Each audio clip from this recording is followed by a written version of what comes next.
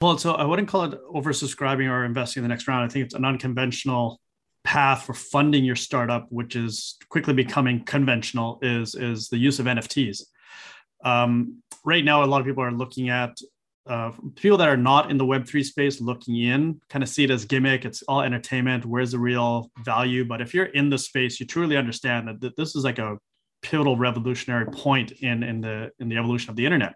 You go from Web 1 to Web 2 to now to Web 3, where you actually have a greater focus on the ownership of content, but most importantly, the community around the passion of a project, the passion of a startup. And so you kind of can liken it to Kickstarter.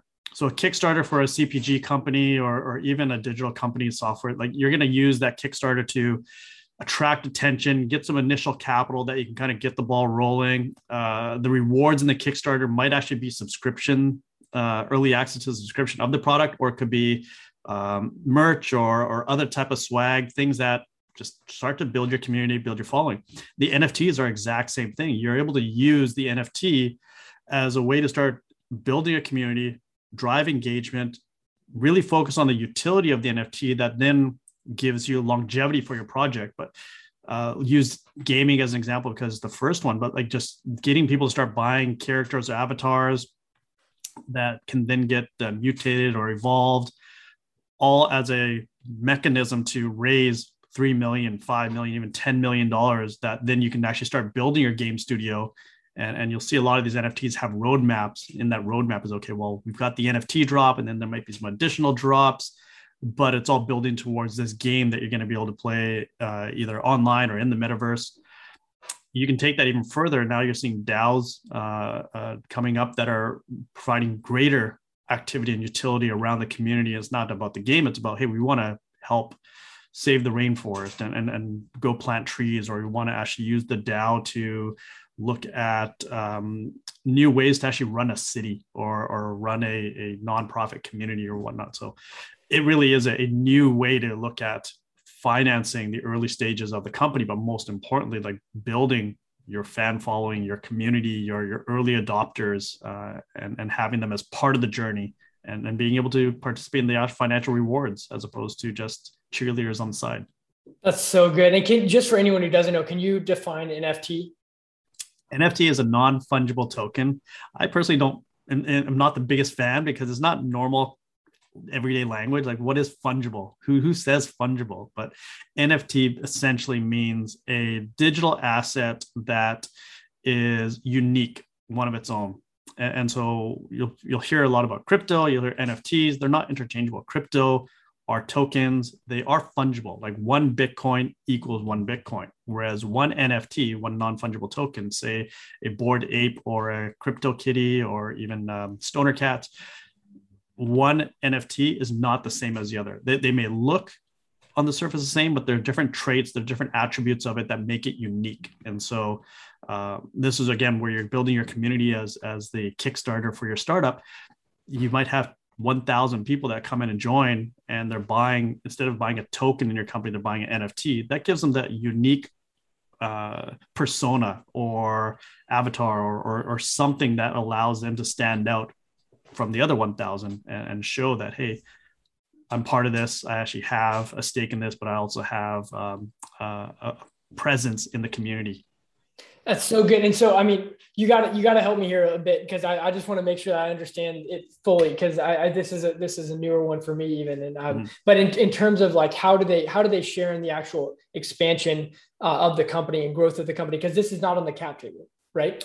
No. So it's not a security. There's actually utility. So it's either I'm going to be able to use my NFT to access certain things. It's going to give me the ability to participate in different ways. It's going to actually give me a character in a game, or it's going to give me a position in a community that's going to allow me to weigh in on decisions that are being made and how the community is going to be run or organized, or different things that we can do in the future.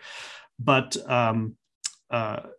it really is a new concept that you kind of have to wrap your head around. But once you're in it, you really understand, wow, okay, this is really interesting. There's a whole new dynamic of, we're not just creating content, we're creating content, but also being able to demonstrate who has ownership And the other part of it is also if you do end up selling it in the secondary market, the company gets to benefit on, or the artist or whoever originated the NFT gets to participate in the secondaries. And the easiest example a lot of people put out there is like you get a Michael Jordan rookie card.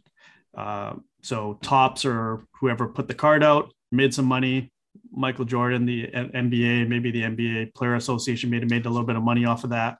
But that's like 99 cents for that pack when it came out. Now, a Michael Jordan rookie card will flip for $500,000 easily.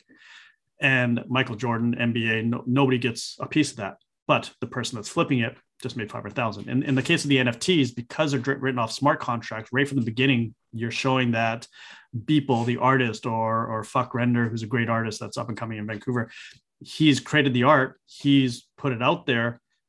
And in the contract, it shows that any future resale of this art or digital asset, I'm going to get a piece of, because why should I not participate? And you can also layer in charities, like you get a lot of companies that are attaching charities to it. And you're going to see how things appreciate in value. They're going to continue to participate in those future appreciations and resales. And again, once there is a utility around it, it's not just here's a piece of art that I want to collect. There's actually future utilities. You're going to see the value of that go up. Like a great example somebody gave is a SaaS service. Why would a SaaS company do an NFT? Well, it could be a way to start to build your early adopters. Figure like Dropbox or MailChimp or somebody else put this utility out there first. You might get lifetime free access to MailChimp for the $99 that you paid to get the NFT. The more you use MailChimp, the more valuable that is to you. But even if you end up shutting down your startup and you don't have the use for MailChimp, because it's a lifetime unlimited access, you can flip it for, it's worth $10,000 and somebody will buy it, but MailChimp would still be able to participate in that. So it's not just a full-on loss to them. And they're really exchanging one user for another. So you can see that there's all these different ways you can start thinking about how NFTs can be integrated into your business, into your community, but also future-proofing yourself. Music is another one that's going to get disrupted big time by this as well. This is exciting. Thank you for being for bearing with me here. I needed to ask some dumb questions. There's lots of layers to this. So this short little podcast, it's hard to get fully grasp it, but I highly recommend people start to just dive in and dive in with an open mind and understand that there's lots of growth that still has to happen. We're still very early stages. It's just like, well, if you're dating myself here, back when the internet was first started, people were like, well, why do you need a website? Why do you need a web page? And then say, okay, well, it's just for information. Who's going to buy something on the internet? And then it gets to e-commerce. So, okay, well, maybe on the web, but who's going to buy on mobile? And now you're getting into, well, why NFT? Why does somebody want this digital asset? And it's like, well, it's actually more to it. There's more layers behind it. You're getting yourself to a point where the technology is now enabling us to do things that was just not capable of doing 5 years ago because of the technology, the culture, and just the infrastructure wasn't there. That's so good. The last question, I know we're almost at time, is help me with the best product to begin this. If I'm a founder and I want to do an NFT, what's one of the best companies to help manage this? Well, Manifold.xyz, they are doing some amazing things. They've got some smart contracts. They're really trying to make it super simple and easy for people to get in and start wrapping their heads around how their contracts are going to function. West Coast NFTs. I'm just naming off people in Vancouver because that's my hometown. But these are industry leaders, and so it's not just, hey, here's some hometown plugs that I'll put in. These teams are building some serious tech. But what I would really try to make sure is authenticity is key. Like the internet has always had some issues around authenticity and people being genuine. Because you're using blockchain technology, you're able to really start to trace back, like, what is the origin of the project? Why are certain people involved? And so I would make sure that whatever project you're looking to integrate NFTs into or any type of Web3 layers is be really authentic and make sure that there's a proper utility in place. And you're really thinking long-term, not just, hey, I'm just doing a short-term quick money grab because NFTs are hot. It's like, no, that you have a real opportunity to build something that is foundational for your business and can really grow the community and following around that business and reward those people along the way. That's so good, Ray. Well, two final questions. What's the best way to reach out to you if I'm an entrepreneur? And then tell us about your fund, just high level. Yeah, so reach out to me. It's Ray at launch.vc. Launch VC, we own and operate a network of incubators, innovation studios, investment funds, and we do large scale events. So Traction Conference is probably some of your readers or listeners have heard of. Traction.conf.io. We're going back to in real life events. We actually had our first private CXO dinner just a few days ago. Big conference, annual conference will be again in August in Vancouver. And then I've got a couple different venture funds that I'm involved with, but most well known for Launch Academy, which is our nonprofit accelerator, where we're helping entrepreneurs from ideation all the way to seed to Series A.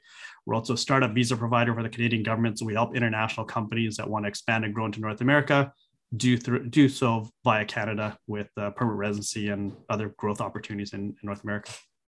Very cool, man. Well, thank you so much for your time. Great episode. Thanks, Adam. Awesome. See you, Ray.